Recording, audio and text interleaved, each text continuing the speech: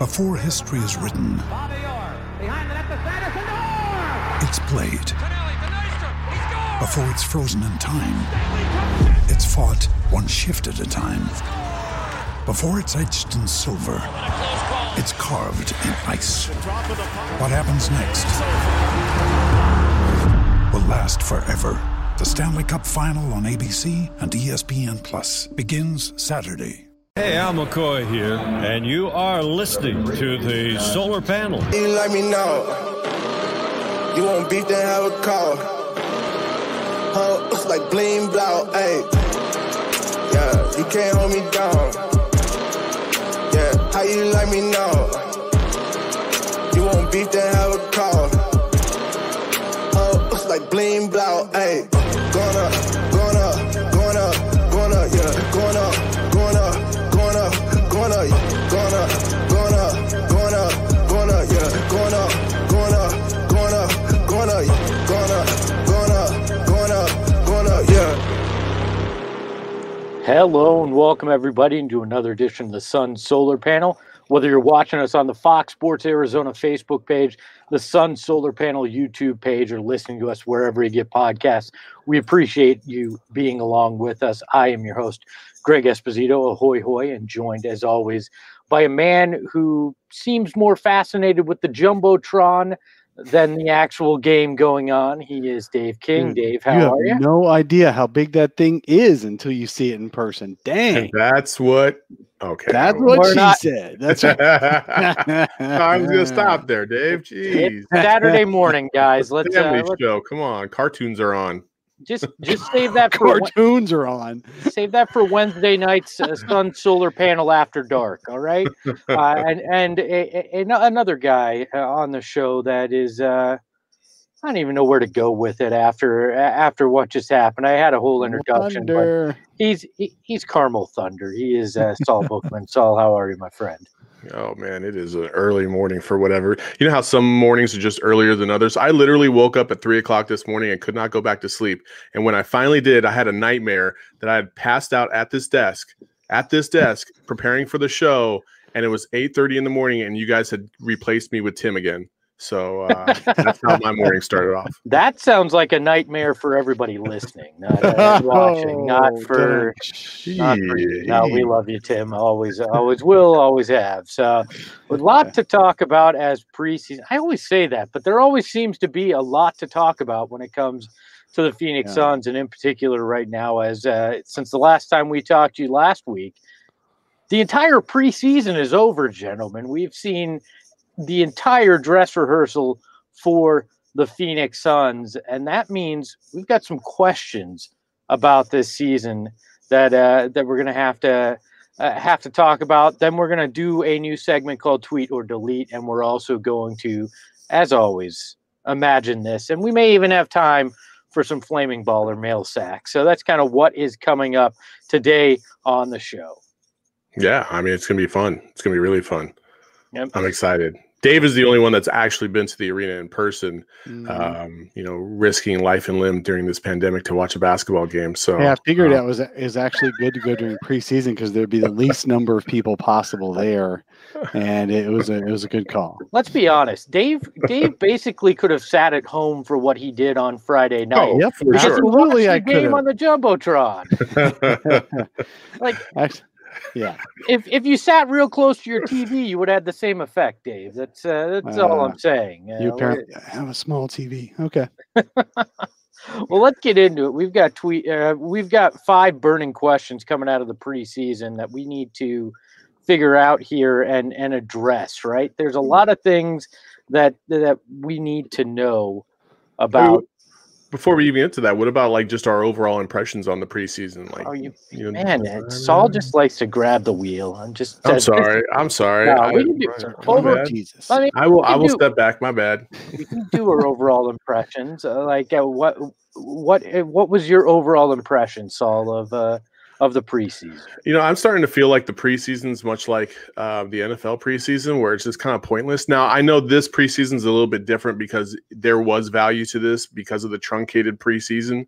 and how quick we got to the preseason from the postseason. So I understand that there's value, but man, it's hard for me not to watch these games and be like, but they don't mean anything. So I don't like really get invested, and I don't care about blown leads, and I don't care about, I just want to see players, get back into a rhythm, get back on the court, build that chemistry. Is it there? Is it not? What needs to be tweaked? What are they changing from game to game? That's basically all I care about. I don't really care about runs. I don't really care about how the other team plays. I don't really care about how they play against us. Like, it's all going to be different in the regular season.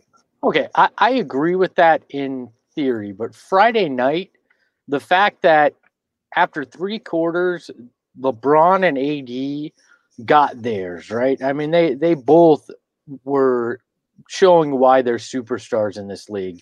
And the Suns still led by 1.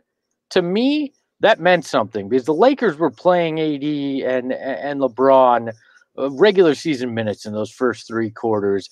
And even without Chris Paul, the Suns withstood the best that those 2 guys had to give and were leading after 3. So to me, that has some meaning, right? That shows promise. Now I get not analyzing runs in the fourth quarter because you're playing guys you're likely not going to see much in the regular season, but to me that meant something Friday night.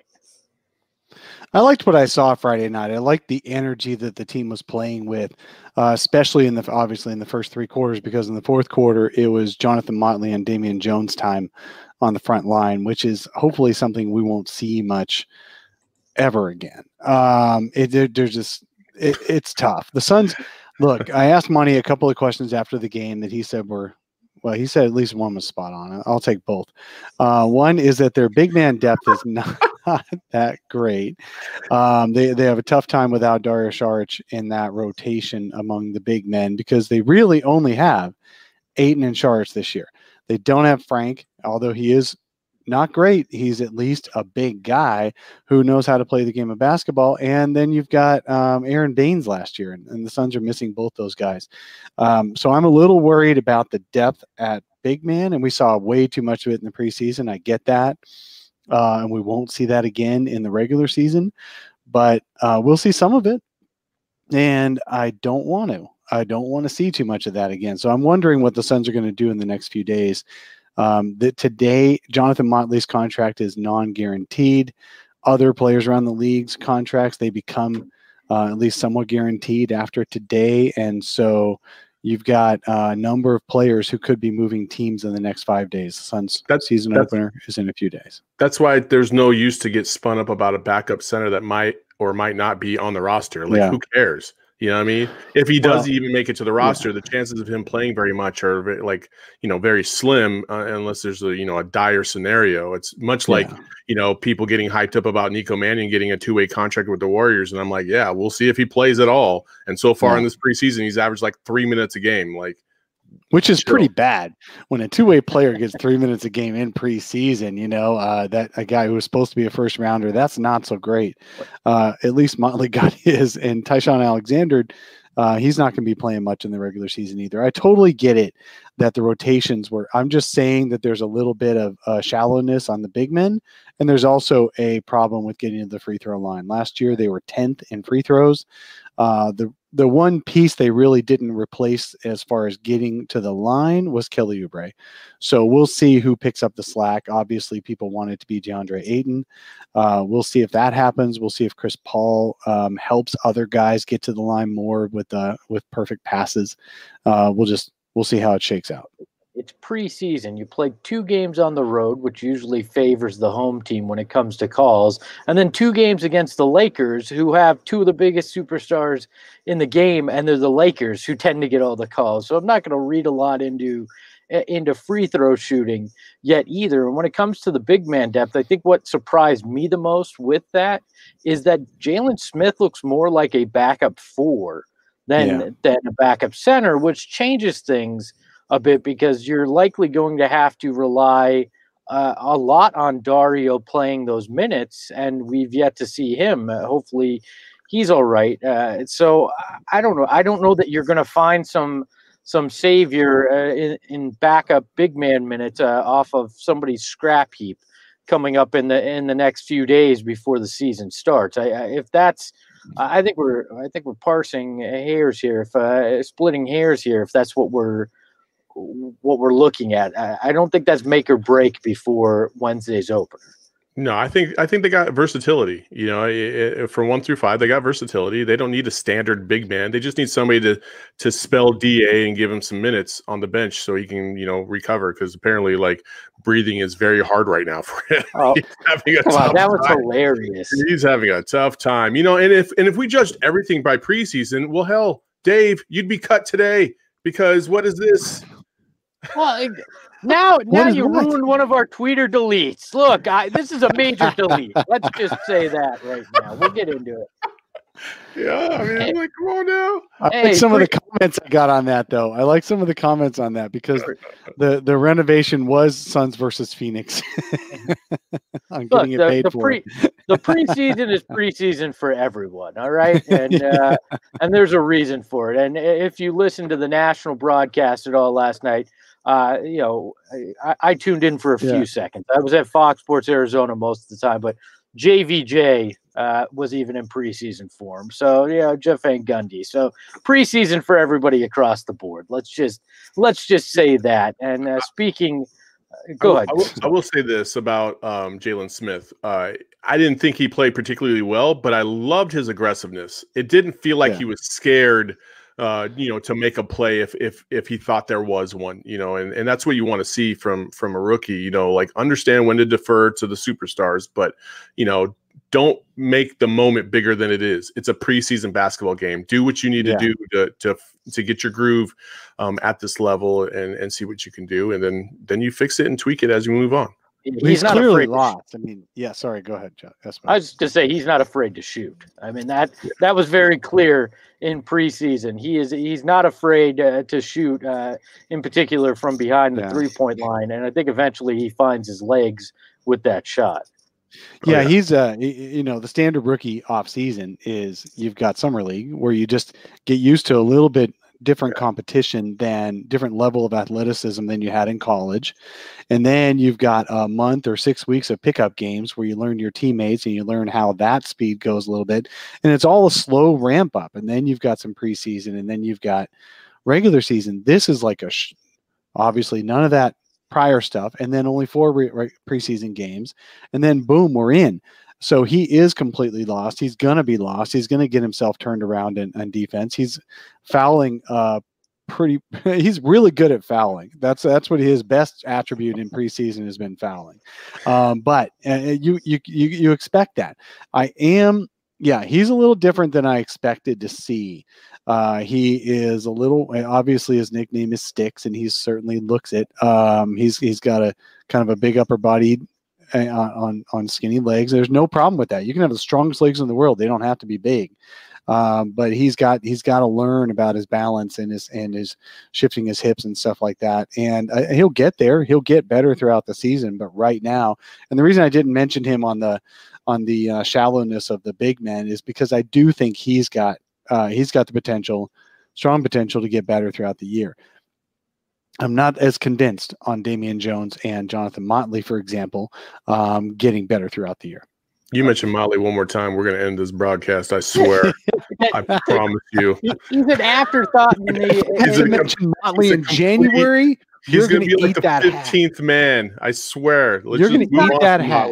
Motley's not going to be on the roster, all right? I didn't even know the guy was on the roster till I tuned into Fox Sports. You never even heard of our draft picks, so that doesn't say much. You know what? One thing I will say also is you made a good point about there not being a summer league this year. And if you remember watching, especially the first couple summer league games for everybody, it's just so fast. Everybody's going at 1,000,000 miles an hour because they're trying to prove that they can play at this level. And that was taken away. And actually, Eddie last night and a couple times on the broadcast, he was talking about a lot of those rookies going too fast. You know, they got to slow down and just let the game come to them. And, you know, and sometimes your head gets over your heels and then you're just out of control and you got and that's why the massive amounts of fouls and charges and things of that nature happen. So I think as we proceed through the season, I think we're going to see a significant difference from game 1 to game 40 for Jalen Smith. I do. Absolutely. Hey, I want to give a shout out to Grace, one of our listeners' daughters. He said that she loves us and wanted a shout out. So there you go. Thanks for listening and watching, Grace. We appreciate you. Thank you for gracing us with your presence. Hey. Oh, there's a Saturday morning dad joke for you. There it is. I love it. There it is. Saul, since you've been taking the wheel, anything else you want to do before we go any? Sorry, man. I don't want to careen the car off the cliff without your Goodman takes No, the okay. wheel. Go ahead. It's All your right. show. It's your show, Espo. I forgot we were on Espo's show. The Espo Oh. show. Is that still running? Don't you forget it that this is my show. Nobody knows. I talked to Monty Williams, and he said that is a great show you've got there. I did, no. 5 burning questions about the preseason is what we have. Don't call your doctor. It's all right. The burning is natural after 4 preseason games. Look at that. We've got graphics. There we go. We got graphics. Look at that. 5 burning questions. There we go. So watch out. That fire is close to your face there. It is. So the first question coming out of preseason that we need to know is Chris Paul played minimal in the preseason, right? So are you concerned about his health going into the regular season? I am not. I know he's going to take some games off from time to time. Monty said that it was more precautionary than it was, an actual problem. They just wanted to make sure that they didn't push him, and rightfully so. He's been in the league forever. You don't want to lose him in the preseason. It makes no sense. Let him heal up.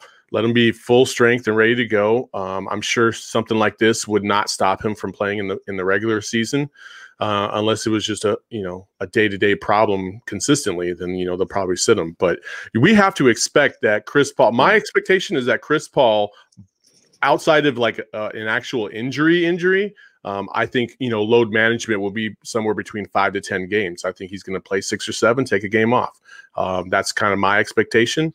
If he plays 60 games this season, I'm gonna be extremely happy. I think 60 games of Chris Paul is what the expectation should be. After that, it's a bonus. So yeah, I'm not too concerned. He's a veteran. He knows how to get himself ready for the season. He's done it 100 times. Like no concern whatsoever. Hey, let me tell you one nice takeaway from the Friday night game is that since Chris Paul didn't play, we got a chance to see Javon Carter and Devin Booker, and Devin Booker actually focused on being the point guard, leading the team, and they looked great. They got that 22-7 lead, 38-19 after the end of the first. They still had a 13-point lead at halftime. Don't forget about Campaign. He was awesome. Oh, no. Campaign did great in the second unit. He really did. And I love his energy. I love how basically one of those two guys, as long as one of those two guys is always on the court, the Suns are scrappy and they're going to get some steals and they're going to force the other team's offense to look a little worse than it should. I love it. That was a tough matchup against the Lakers because LeBron being a big-time ball handler for them, I mean, obviously he's a little bigger than Javon and Cam, but gosh, Javon plays great. Javon plays great against LeBron, against anybody basically, because he knows what he's doing. Every year he gets a little bit better. I think that's a good combo in spots, right? You don't want a whole season of Devin Booker being the point guard with Javon Carter as your shooting guard, but it definitely works in spots. And obviously the Suns have a lot of wings that can play around Devin Booker as well. So I am looking forward to it, and I did like to see Devin running the show last night. Saul, do you run campaigns? Are you his agent? Because you love yourself some Campaign, but no, I just think he brings a lot of energy to the team. Like he's got a little swag. He can hit the three. He's got some nice sneakiness around the rim. I'm a big Campaign fan. I never really watched him until the bubble last year. I'm a big fan of his for sure. Well, on the Chris Paul front, though, to me it's not concerning. I believe he played the same number of preseason games last year in OKC. I think it's just simply it's preseason. Like if he misses Wednesday's home opener and season opener, yeah, then it's a concern. But he missed 2 preseason games. He played. He showed what he can do. It's obvious they're building chemistry in practice. And even when he wasn't playing, like you saw last night on Friday night, he's sitting there with DA, talking him through things, pointing out things, talking to Booker. Like, it's not like he wasn't in the arena and wasn't involved. He's there and he's doing things and helping out his teammates. So I'm not concerned that he wasn't on the floor in preseason. I think you're probably right, Saul.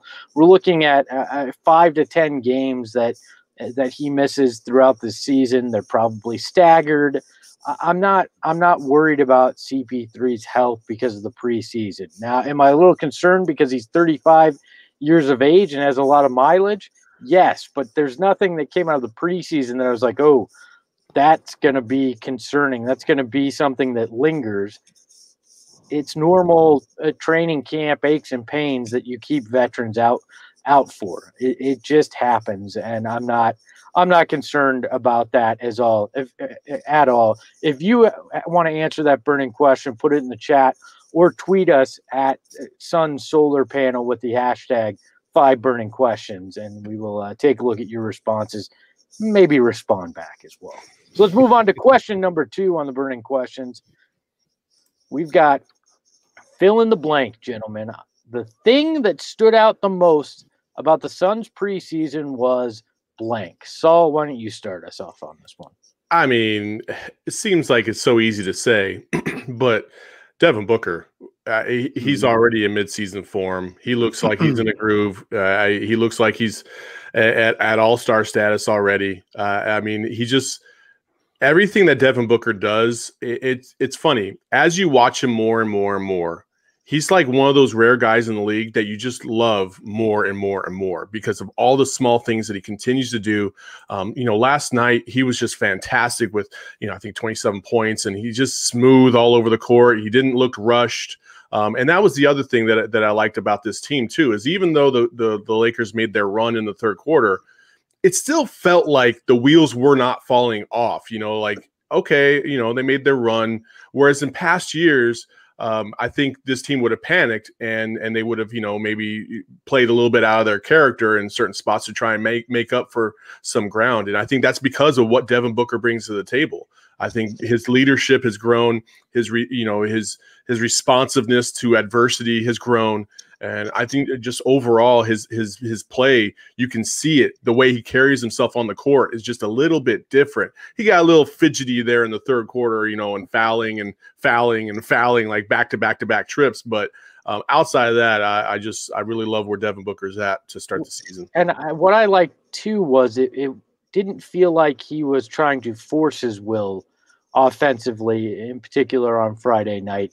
He was just playing within the system, getting good shots and making things better for his teammates as well. So that's probably part of the maturity that you mentioned as well. But I'm going to say it, and I don't think it's a preseason overreaction, but somebody will clip this and make fun of me if it doesn't come true. But being Saul Bookman. Yes, Saul is going to mark this and hand it over to our production crew with Fox Sports Arizona and embarrass me at some point. But I believe that Devin Booker will get some MVP votes this year.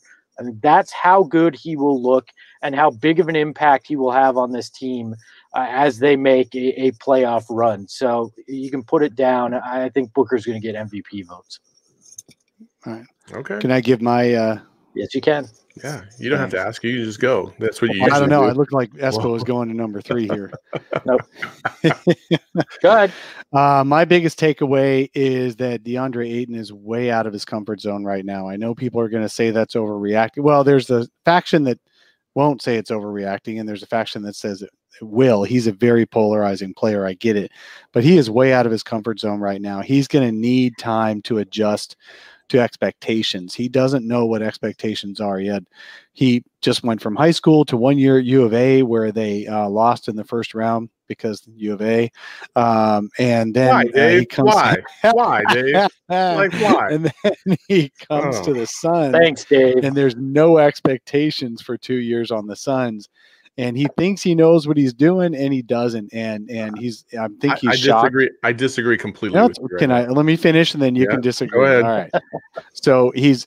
I saw some body language out there on Friday night. I don't watch for body language, but I saw some, and he he just looks. I don't know if it's tired or disgruntled, not disgruntled, but tired or unsure what's going on. But there are times he just stops moving, and I don't know what they had to wave him up the court once on offense, and then there was the sideline, argument between him and Booker.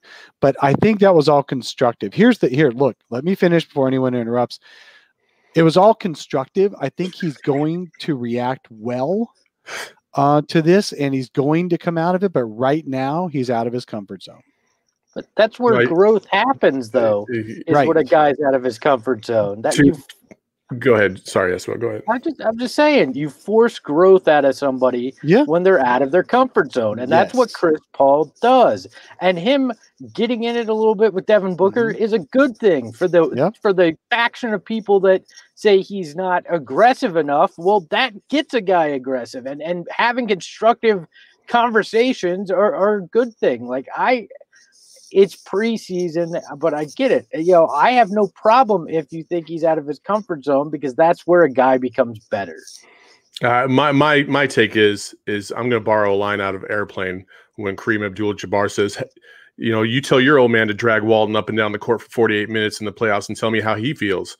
And Aiden, I swear, last night there was probably about 10 trips down the court where he didn't even touch the ball, and he would have position on the block.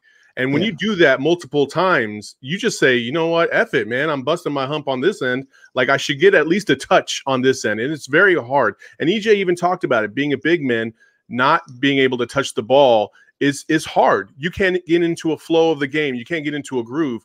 And they don't really try to focus on getting him the ball. And I would have thought in the preseason, especially, now's the time to try and force feed him and try to get him some touches down low on the block. It ain't going to be the regular season. That's not when you want to try it. You need to trust your teammates at that point. You need to build that trust in the preseason. I just don't agree that he was awful in this preseason. I feel like he still had a couple good games. He was, still had 20 and 10, I think, or 21 and 11 or something like that, or 21 and 9. And, I think overall, it's going to take some time for him to adjust, but it's also going to be about him yelling at Devin Booker on the sideline and say, hey, man, instead of throwing the ball over here to freaking Javon Carter on the wing for a prayer 3-point shot, why don't you just throw the ball down low to me, because I have one-on-one down low on the block, and typically that should be a mismatch no matter who it is down low. And it's just the Suns just didn't really focus. Yeah, I mean, I'll qualify. I'd like to see. My out of comfort zone. Well, I wasn't done, Dave. I'm still going. Oh, I'm just kidding. Go ahead, Dave.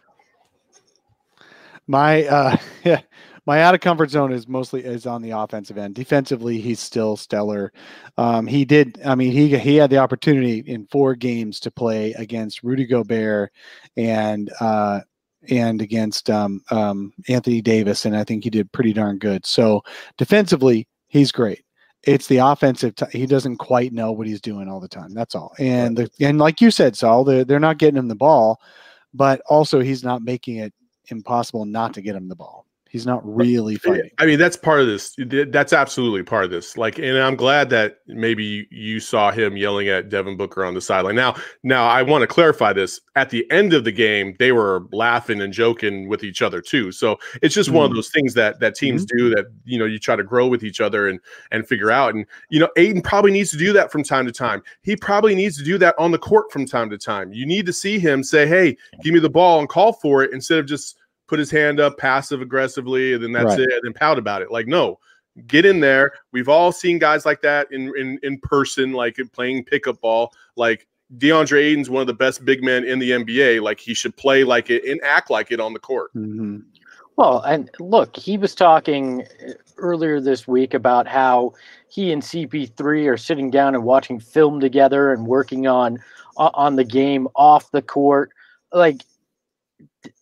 That's what preseason's about, is working through offense and defensive schemes and trying to understand where you're supposed to be, how to best impose your will.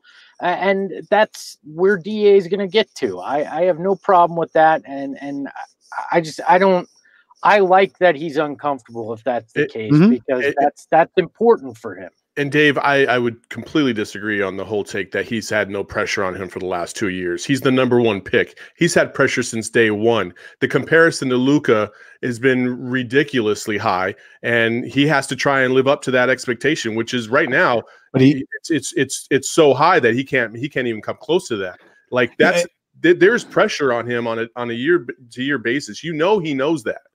There was external pressure on him the last 2 years. I 100% agree with it, but the team was fully in his court, and they were being given him positive reinforcement and all that stuff. This year, the team is expecting a lot. Monty was hard on him last year too.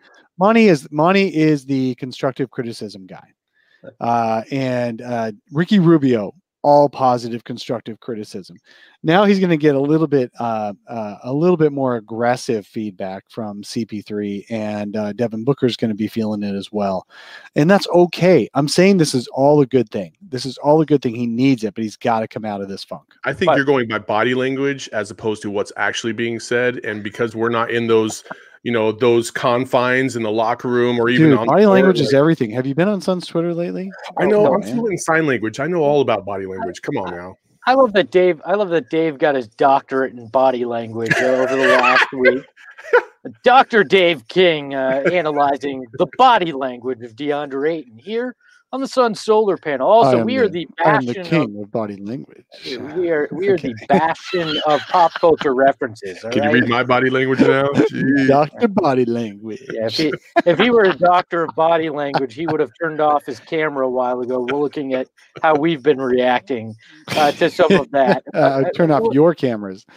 I also love that Saul is bringing the pop culture references that hit home with the kids as he talks about the early 80s movie Airplane here on the show. Rao hates me, so it's all good. No, Rao hates everything. All he's trying to do is get a rise out of people. So good for you. You got named on the show. Yeah, don't worry, on, buddy. Congrats. Woo! Don't worry. He doesn't know your name. To do that. He called you Sal. So, can I answer the fill in the blank too? Am I allowed to answer? Sure, go for it, buddy. Just figured Dave had to ask, so I should ask too. Hey, Espo. Yes. What's the thing that stood out most to you? Well, thank you. It's good to be a part of this. It's Langston Galloway. I got property on Langston Lagoon for each and every one of you for a small fee. All right. And if you bought into Bender Island, if you were on Kaminsky Cove, come join me at Langston Lagoon, the newest of the Sun Solar Panel properties. You can hang out and enjoy deep splashes in the ocean. Look, Langston Galloway impressed the heck out of me. He looks like he's going to be a huge value for a veteran minimum contract. The guy has no conscience. He'll shoot from anywhere. He's got that EJ streak in him where he could drop 20 plus in a quarter if he gets hot, and nobody's going to bat an eye. That's how well Langston Galloway shoots, and that's what this team needs. He's got a little Eddie House in him for sure. I was saying Eddie Johnson, but Eddie House as well. Oh, I know. It seems like that name Eddie just it leads to shooting like that. But yeah, Eddie House, Eddie Johnson, Langston Galloway, they're all cut from the same cloth. If they get the ball behind the 3-point line, they're going to shoot it. All right. And Eddie House is a good comp for him. I like that. Well, and Eddie House dropped what was that, 50 something in a game in the NBA. So I'm not saying Langston's going to do that, but he's got that kind of streaky shooting that excites me. And this bench and this team has been missing that in the past. Is that guy that can be a sharpshooter, that can go on those streaky scoring runs. And I think it's perfect to put around some of the guys that are here. When he gets a chance to play with CP3, when he gets a chance to play with Booker, he's going to get extremely open looks, and he will make a lot of those. I think he solidified himself as the guy that's going to get a lot of those backup guard minutes in this rotation. It was between him and E'Twaun Moore in the preseason, and Langston Galloway stood up and said, nope, this is me. I got this covered. Don't you worry about that. And that excited me the most. So if you want to come and you want to look at property, I've got plenty of beachfront property in Langston Lagoon. Question number 3. It's getting hot in here. And it's not just Dave and Saul arguing. It actually is the burning questions here. What is your biggest overreaction going into the season after preseason? Dave, you can start this time. Oh, me go first. So you're asking what is my biggest overreaction? My biggest overreaction is worrying about Jonathan Motley. I'm worried about guys like Jonathan Motley getting way too many minutes out there. Nothing against you, man, but you are not ready for this team. Yeah, Dave is a motley fool. All right, we got that one. Saul, your overreaction? My biggest overreaction is I'm going to say Javon Carter being the backup point guard. I think in the long term, it'll end up being campaign. Okay, I'm campaigning for campaign, whatever you want to call it. I just think that he provides you a little bit more oomph on the offensive end. Javon's a dog on the defensive end. You got to give him that for sure. But I just like the way campaign it really sparks this team, and I think in the long run he's going to be the preferred number 1 backup point guard. Yeah, right. Javon Carter's going to be the backup too. No, Langston Galloway, baby. Get on the boat, Dave. Come on. And poor E'Twaun Moore didn't get any minutes Friday because Monty wanted to see other guys playing. Yeah. Well, look, I think everybody is going to assume my overreaction is Langston Galloway, but you're wrong. Because that's not an overreaction. That's appropriate reaction. But I think my overreaction is the little voice in the back of my head that's saying, maybe we're overhyping this team because you see 0-4 in the preseason. They didn't look particularly great against Utah. And the other part of me is like, shut up, it's preseason. And then, but that little voice and that same little voice saying, maybe there's something more going on with Dario than we're aware of, which is immensely concerning because that second unit needs Dario Saric to help facilitate and to be a kind of a guiding force for that second unit. And I'm overreacting that. I'm giving it a little bit to that voice. And I hope it's just preseason overreaction. So the Suns have the same training staff that they had a year ago, and I remember being surprised at how patient they are with players with injuries. Remember that it was always day to day. Seems to take longer than you would otherwise think, and so I do think they're being super cautious with everybody. I'm hoping that's the case with Dario, and he'll be fine next week. But they definitely don't tell us all the details. That's for sure. Yeah, I think some of the comments in the chats are actually really good right now. The biggest overreaction, the shuffling bench lineup and inconsistency. Some others have said Jalen Smith dunking hard and giving me flashbacks of Amari. I remember on draft night, some people were like, they were making that comparison. That's not even a close comparison whatsoever. Wasn't that comparison Dave when we showed the highlights? I don't think so. Did I?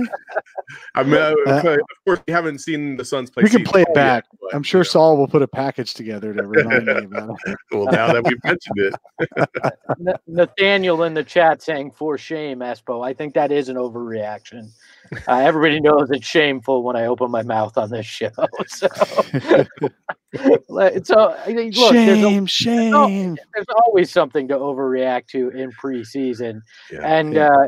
It's all right because it all starts for real on Wednesday night. So we can stop overreacting to meaningless basketball and overreact to early season basketball, which is exciting. So moving on to the fourth burning question here. Who is the starting lineup and who is the sixth man on this team? Saul, what are you projecting to be the starting lineup?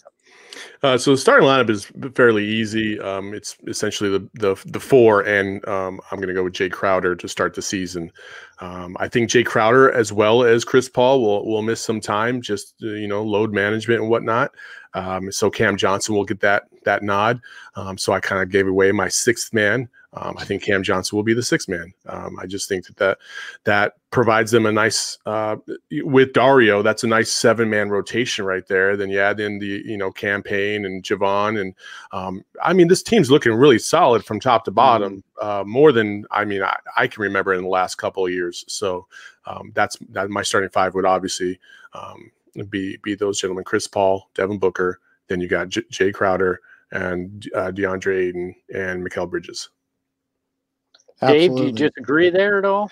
No, I don't. I think that's definitely Jay Crowder is that 5th starter, and Mikal Bridges obviously is starting his first of 10 years as the starting small forward for the Suns. Right next, he's perfect. Those guys are perfect with Chris Paul and Devin Booker and Mikal Bridges. Jay Crowder is great in that he's got some bulk to him, so he can, even though he's only 6'6", he can play like a power forward. It's perfect for this league right now. And then, of course, you got DeAndre. So coming off the bench as the 6th man, I would say if you put the 6th man being the most important bench player, then that's rather than the one who necessarily comes off the bench first. I would say Dario Saric. To me, that is the most important guy. We've seen it in preseason. Those guys are really struggling for a playmaker, and Dario isn't going to rack up assists. He's not going to score a ton of points, but he's going to do all the things to keep things going. As Monty called it last year, he's a connector, which means he's really good in that 0.5 offense and keeping the ball moving and helping guys make quick decisions, putting them in position to make quick decisions. And that is really important. So I think he's the 6th man. What about you, Espo? Looking at the starting lineup, I think you guys are correct for out of the gates. I think Jay Crowder is going to start at power forward, but I think eventually Cam Johnson winds up in that starting lineup. I think that's we've heard Monty this preseason talk about how Jay's worked with the starters and that second unit and that, basically implying he's flexible. I think we're going to see at a point where they feel they want to go back to that lineup, that starting lineup that worked for them so well in the bubble. And I think Crowder's got the kind of mindset that he's not going to care when he comes into the game. He's going to come in and do what it takes to play quality basketball for this team and help them win. And we've talked about it in the past. It's great whoever is on the court to start, but really all that matters is who are the 5 guys ending a game for you. And that's going to depend on who has the hot hand that night. What situation are you going into in those final minutes in a game? And Monty isn't going to be afraid to run the guys out he feels best about night in, night out, depending on what's going on in the game. It's going to be situational. And I think Crowder and Cam Johnson will be interchangeable in those situations. So I'm with you. I think Crowder starts to begin the season, but I think we're going to see Cam Johnson get some run there for sure. In terms of 6th man and most important, it's obviously Langston Galloway. I think Dario is going to be key offensively for the Suns' second unit, as Dave talked about, just facilitating things. But defensively, that's going to be a big question mark if he's your backup center. Impact-wise, I think 6th man's going to change. Each night is going to be a different guy off that bench, because you're not looking at just one guy that's a true 6th man. We're not looking at a Lou Williams or any one guy that's going to score in volume, which is usually what you look at in particular when you're talking about a potential 6th man of the year candidate. The Suns don't have a guy like that on the bench. So the 6th man's probably going to rotate between the likes of, in importance, of Dario, Cam Johnson when he's coming off the bench, a guy that gets hot shooting wise, whether it be Javon Carter or Langston Galloway or something like that. Some nights Javon's going to be the most important guy on that bench because of his defense. So I know that's kind of a cop out, but I think it's gonna rotate there. So question 5, and it's the one everybody knows is coming. I mean, when preseason ends, you got to make a prediction, right? And 538, the number nerds of the internet have crunched whatever algorithm they use and have determined that the Phoenix Suns are going to finish 42-30 and be fifth in the West. Now, it's tough to argue with the number nerds because I don't understand their equations, but and all they care about is that the doesn't numbers. stop most of the internet from arguing with number nerds. But Dave is a body language expert, so it's important to turn to him to understand why what he thinks the body language says that they're going to be. I tell you what. What is the body language? The BLI. What does the body language index say? The body language index. There was 42 positive body language moves by DeAndre Ayton last night versus 30 negative. So that's obviously going to be their record this year. No, I think the over under on that 42 wins is pretty good. Obviously, the West is stacked. Those wins are. Because they do I don't know how many simulations, somewhere between 1,000 and 10,000 or whatever. It's gonna crunch everyone in the middle. So everybody in the highest is 46, the lowest is 41. As far as playoff makers, it can be any of those, and the Suns can be anywhere in that. The key is going to be how they finish in the clutch. CP3 is one of the best clutch players in the NBA, and Devin Booker obviously knows how to make shots in the clutch as well. So that's what I'm looking forward to, is the Suns winning more games than they should because they're so good in the last 5 minutes. That's what I want to see.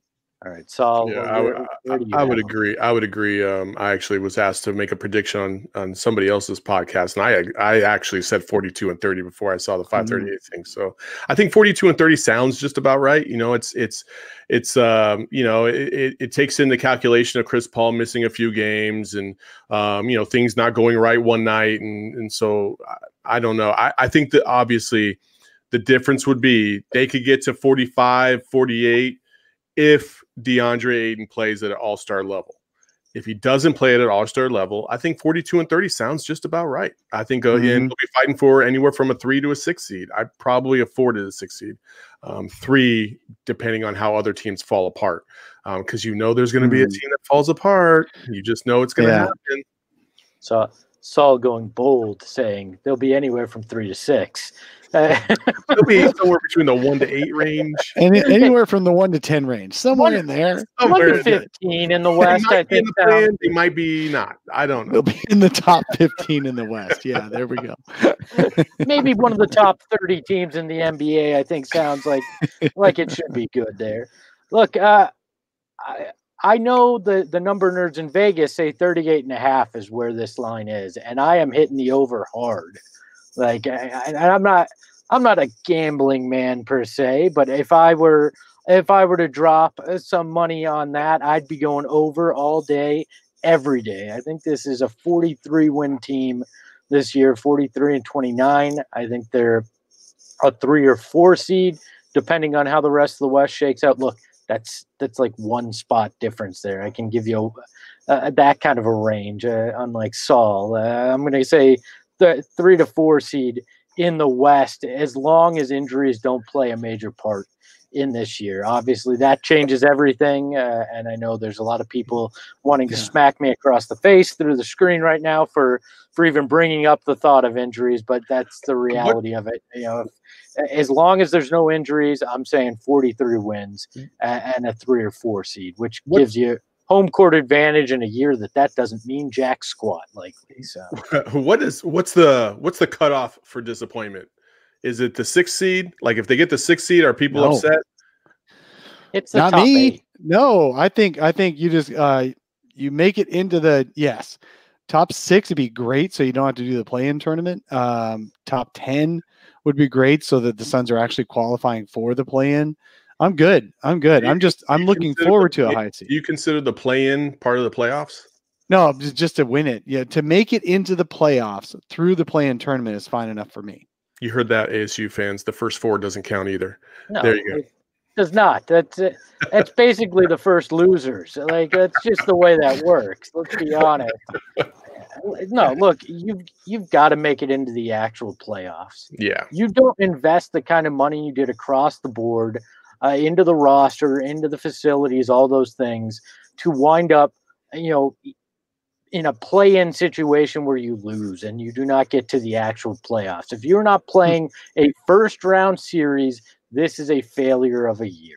And again, with the caveat of injuries change that, but outside of that, it is a failure of a season if you are not in the first round of the NBA playoffs. I agree. Totally agree. Now, if they came in as the 8th seed after doing a play-in and they played the Lakers in the first round, I think I would feel a little differently at that point. Like, damn, they could have been a 5 or a 6 seed. Instead, they're playing the Lakers, and I mean, most likely you're going to get bounced in the first round. So, it's like I think I'd be a little bit more disappointed on that one. I fully expect them to be a 4 or a 5 seed. That's where I think that they're slotted. I think that's where they're going to finish. I'm hoping for that 4, so that way they have home court advantage in front of maybe some fans at that point, because you never know what things are going to look like once we get to April and May and June. Maybe things are going to be a little bit different in this country. I hope so, because I know people want to check out that arena and they deserve to check out that arena. It's been over a year since we've been to a basketball game, man. It's look, a decade without playoff basketball and then finally making it and not being able to have fans sounds about right. And the way things have gone here in Phoenix. So, that is our 5 burning questions for the preseason. If you have answers that you want to share with any of them, about any of them, hit us up on social at Suns Solar Panel on the tweets. You can message us there, and maybe or maybe not, we'll try to respond, I think. So.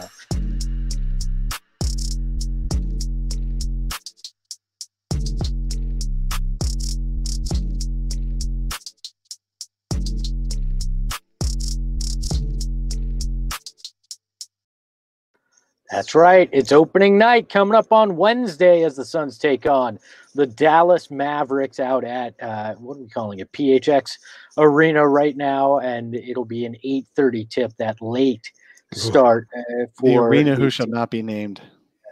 It's late, which means you're gonna get something special. You're gonna get Sun Solar Panel After Dark. That's right. We're going to come to you after the game and after Tom and Tom on Fox Sports Arizona. You can hop on the Fox Sports Arizona Facebook page or the Sun Solar Panel YouTube page and have a little fun with us as we break down that first game of the season. We'll be in that time slot that used to be Carson Daly's, or if you're even older, Bob Costas's on late night television. The one that if you fell asleep with the TV on and happened to wake up in the middle of the night was on. That's going to be the late show. Yeah, I actually had to take work off so I could sleep in that morning, so I could be awake for the post game show that we're going to be doing. Damn, work doesn't give you Christmas Eve off? Well, I got to take the 23rd off so I can get to sleep that day, just to be awake to watch the game and for our post game show. Look, I'm thinking I'm going to get the smoking jacket. We're going to go all in on Suns After Dark. Let's do it. I got a robe. It doesn't fit, but I'm gonna wear it. Oh God, we don't want to see that, man. It's all still no shirt. Here we go, baby. Everyone's got to be in the gray sweats. That's all that matters. We're basically going to be doing a morning show for some of you, especially if you're the East Coast fan. Oh, It'll be fun. We'll break down everything. I got a shower cap. Let's go. In the chat says, please never say After Dark again. Nope. We're going to say it a lot on Wednesday because it's Sun Solar Panel After Dark. All right, get used to it. We're going to have some fun with that. If the chat has a better idea for a name, I'm all for it. Because the Pac-12 has Pac-12 After Dark. Yeah, and you know what? Late show with the Sun Solar Panel. Come on, chat. I know you guys can be creative. Give us something in the chat. Let's go. I feel like what we need is a local band to also be there for the show, that we just have them in a box there, and every once in a while they just play a song for us. I'll bring some cards to hold like a late night host. It'll be great. We're gonna break down the game after you watch it on Fox Sports Arizona Wednesday night as the Suns take on the Dallas Mavericks in the season opener. So after the post game show, I just want to remind everybody, it's not after the game, it's after the post game show. So once you don't see it on Fox Sports Arizona anymore, you can come over to us and we'll let you vent. We're like the after dinner mint that comes after Tom and Tom. All right. We're when it gets weird. James all right? Corden. We're the James after Corden party, all right, Yeah. that you go to after you've already been to the club. Then Or you more go like to the Craig Ferguson, probably. Yeah. Son's Confessions. I don't like that. I do not like that name. Oh, I like it. I like it. Weirder on Wednesday Solar night. panel switched on, actually. Yes. We have a new segment here on the show. It is called Tweet or Delete. We're going to show you what is. Oh, look at that! Saul coming with the graphics. Even. Tweet or delete. The concept is simple. We will show you a tweet, gentlemen. You will then tell us, would you actually tweet this or would you delete it before you sent it out to the masses? And with the first tweet or delete, we look at it and let's throw that up on the screen as we actually made it visual for you. And it says, it's a complete travesty. The Suns aren't unveiling their Valley uniforms in court opening night on national television. Gentlemen, would you tweet or delete this? I would delete it. Jeez, come on. No, they're gorgeous uniforms, and the court is great as well. But I love this new court that I just saw last night. So on Friday, so you've got it. You've got to promote. That is just really, really cool. Lots of purple and orange. It really stands out. That should be the opening night court, and then the alternate is that one, the Fun Valley one. Come on, you guys. I would tweet it actually because you had all this hype about the new uniforms in the off season. Like, why not showcase it on opening night? What are you waiting for? Like, yeah, absolutely tweet it. Second night. I hit tweet faster than I can type that damn thing if it's on my account. Look, yeah, Dave obviously doesn't work in marketing, and I have the last half of a decade. And you have to capitalize when people are excited, right? There's not going to be more excitement than the first time that Chris Paul steps on the court as a Phoenix Sun. And if you're looking at it, and the Valley is supposed to be this brand this year that's supposed to get everybody excited, roll it out opening night. And I get why they're not, because they want those images of CP3 and Booker with suns across their chest on the first night. But if everything you put into teasing this year, all your media day photos are in those new beautiful uniforms, embrace it, roll out the Valley on opening night, and go big when you stick it to the Mavericks. I tweet it, and I don't care what the.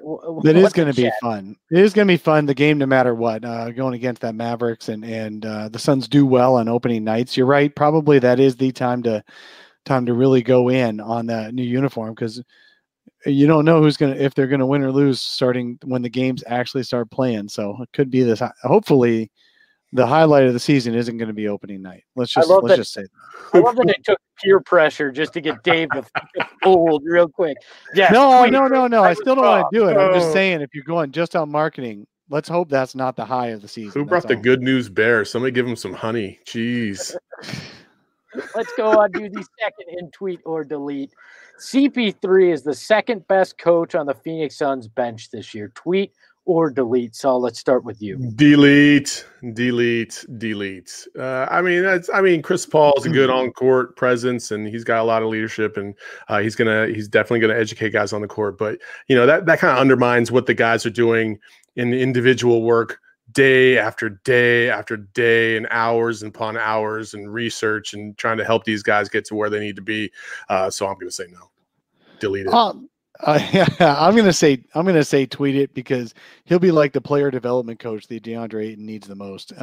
Mark Bryant's been great on teaching him big man stuff down low, and Chris Paul is going to be probably the most likely person to teach him how to focus in the right ways on the court. So I'd tweet it. I think it's good. I definitely think so.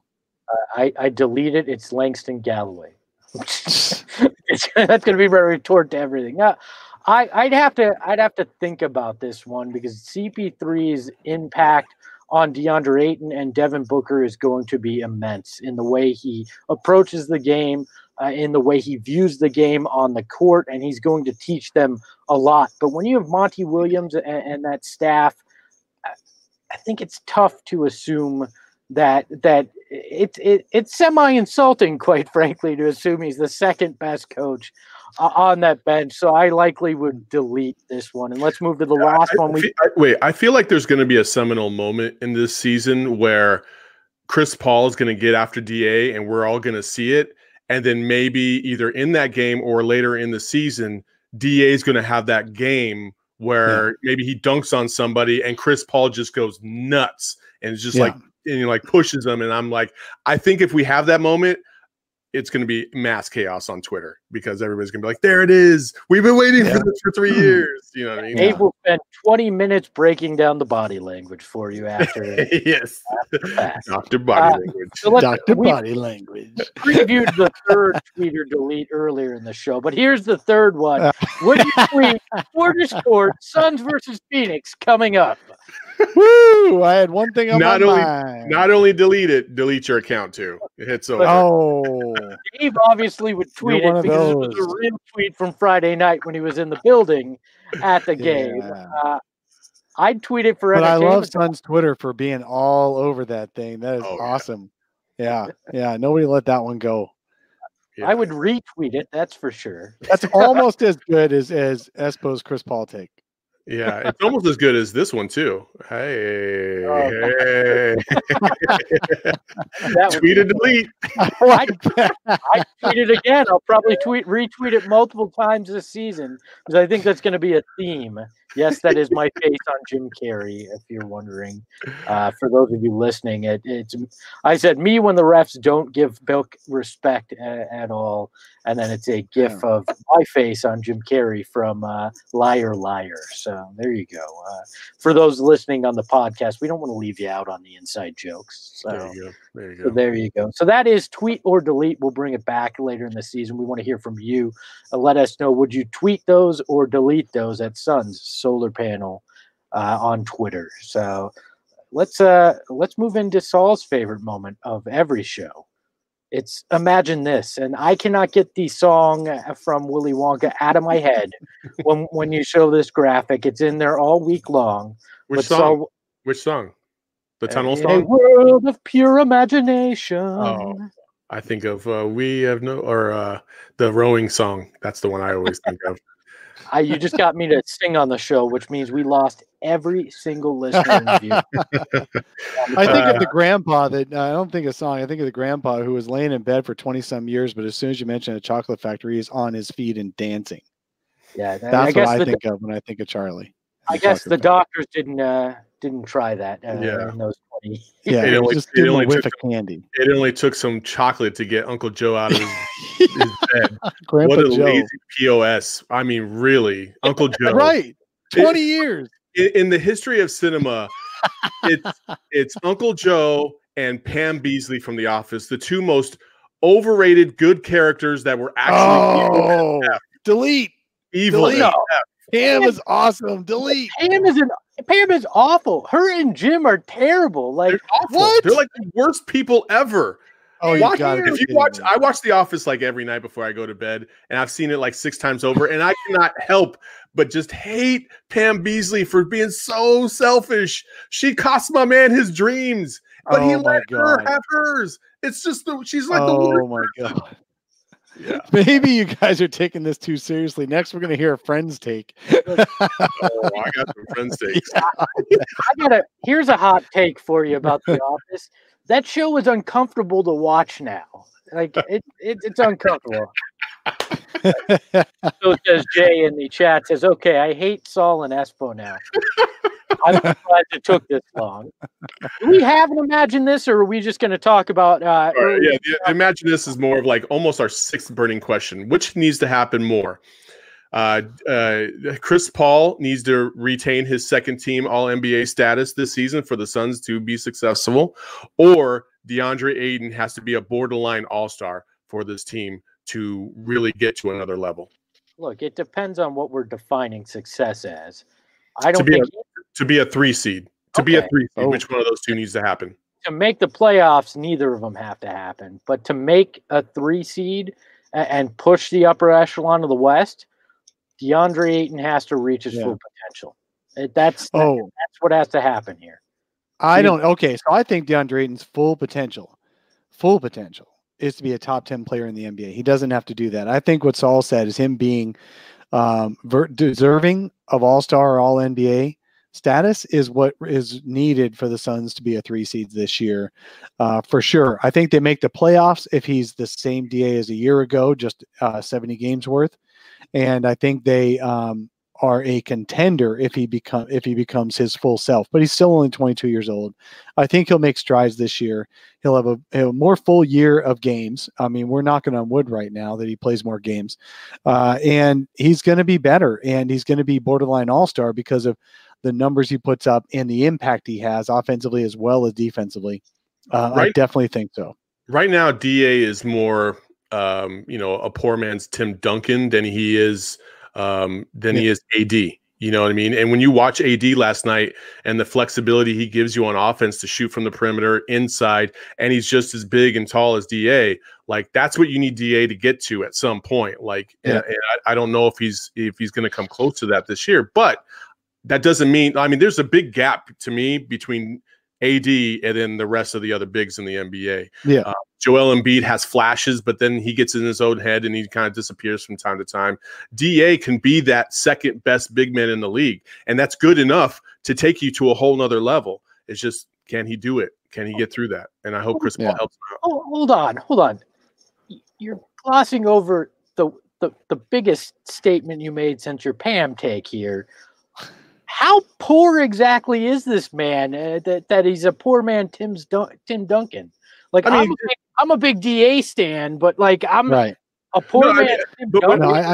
In terms of like the way his game is, right? He's close to the basket right now. He's not from the perimeter. You know what I mean? He's hitting his little hooks and his turnaround jump shots and stuff like that. He's more close to the basket within 15 feet, like Tim Duncan was in pretty much his entire career. And defensively, he's more impactful defensively than offensively. Exactly. So I don't feel like I'm that far off. Jeez, man. No, as far as profile, that's like saying it's not as bad as Hakeem Warwick being a poor man's Amari Stoudemire, but it's definitely in that same realm where the skill sets is what you're talking about. Look, Hakeem Warwick was a poor man's Hakeem Warwick. All right. I'm not putting Amari's name anywhere near Hakeem Warwick's name. Let's not do that here. Let's hope Jalen Smith isn't a poor man's Hakeem Warwick.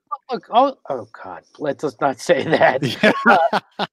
Let's be honest though. When you look at it, if CP3 just gives you what you got from Ricky Rubio last year, I think this team makes the playoffs in its quality. But you really need DA to take that step. Like he has to go from good last year to almost great this year, and he should be able to do it. I mean, he missed 25 games due to the suspension and then numerous games due to injury. If he can just stay on the floor and grow with CP3, you think that step should be inevitable here. Well, I do. Obviously, half of Suns Twitter doesn't, but I think that's an inevitable step here, and that's what you're going to need. Because you can trust CP3. You know that Book's going to be in the discussion as one of the best guards in the league. But who's the third guy? And the only guy on the roster that really has that potential to step up and be in the upper echelon is DeAndre Ayton. And that's no knock on Mikal Bridges. I think Mikal is going to be continue to be one of the best lockdown defenders.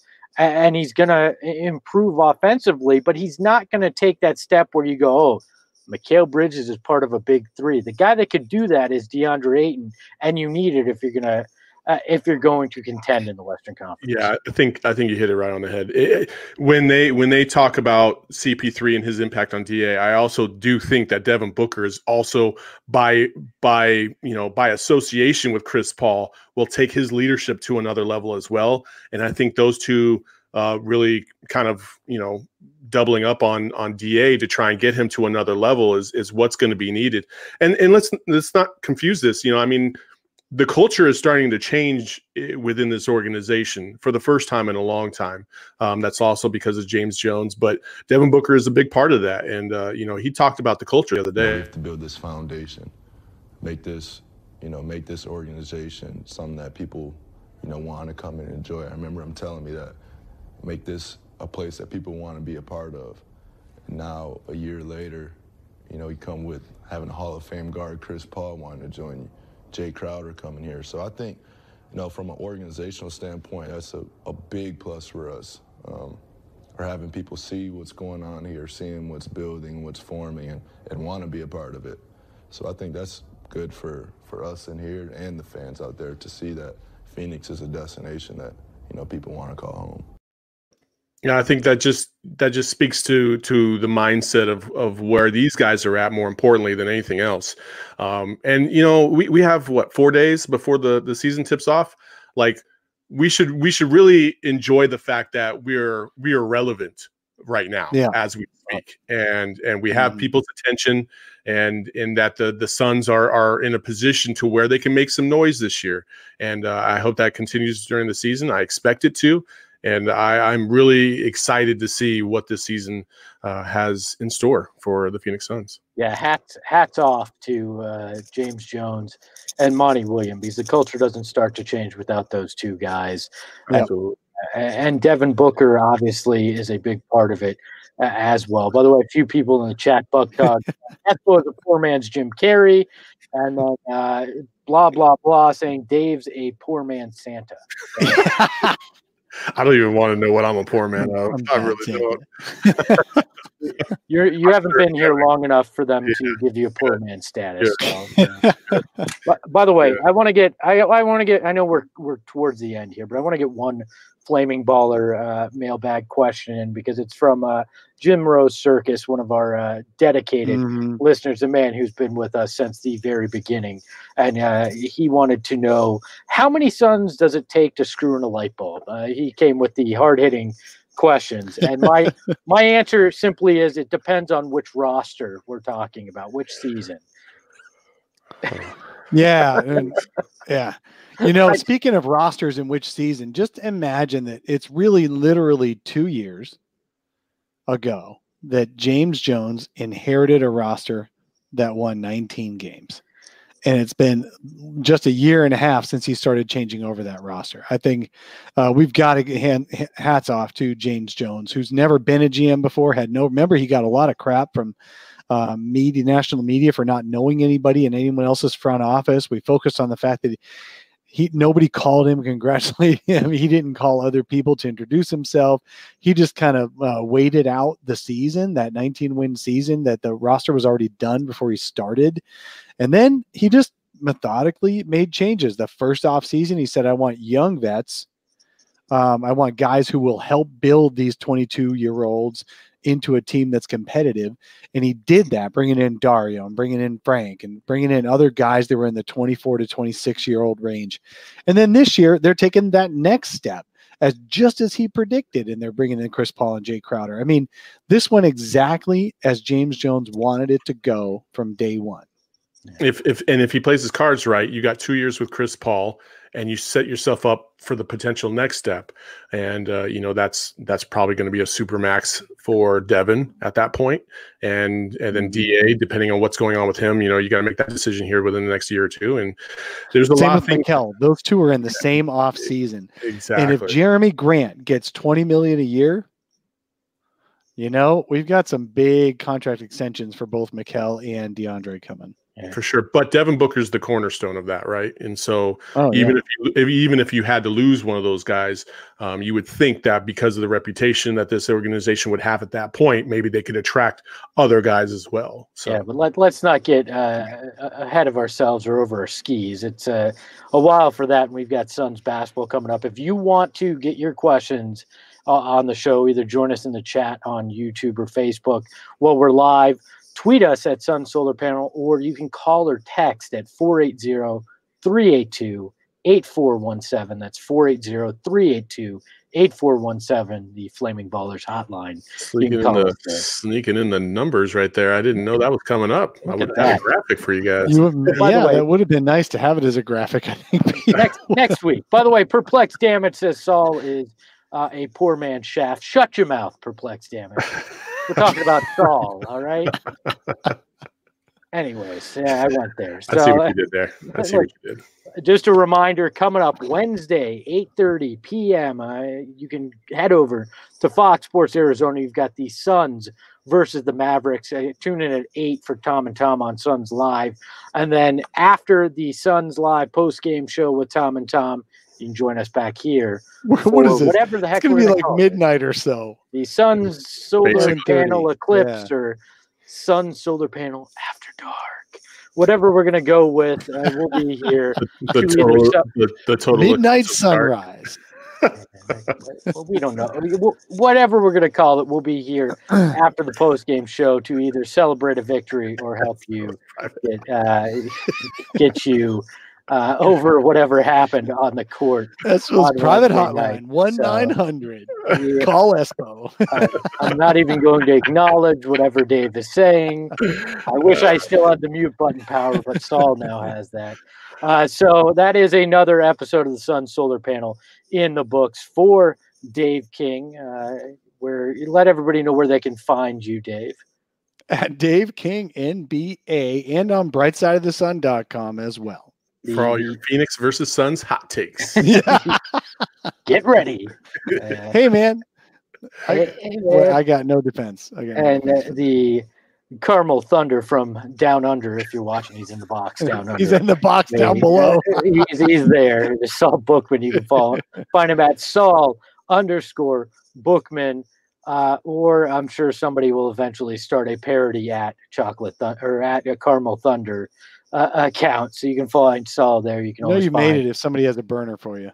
It's true. You can always find me at the name that's always over my shoulder because I'm that vain. It's at Espo on Twitter and the show at Sun Solar Panel. Make sure to follow Fox Sports Arizona on all the channels, on all the social channels, as they will get you everything you need in terms of Suns news and highlights between now and Wednesday. So for Saul, for Dave, I'm Greg Esposito. We'll talk to you on Wednesday night after the season opener here on the Sun Solar Panel. Yeah, you can't hold me down. Yeah, how you like me now? You want beef, then have a call. Looks like bling blow, ayy. Yeah, you can't hold me down. Yeah, how you like me now? You want beef, then have a call. Looks like bling blow, ayy.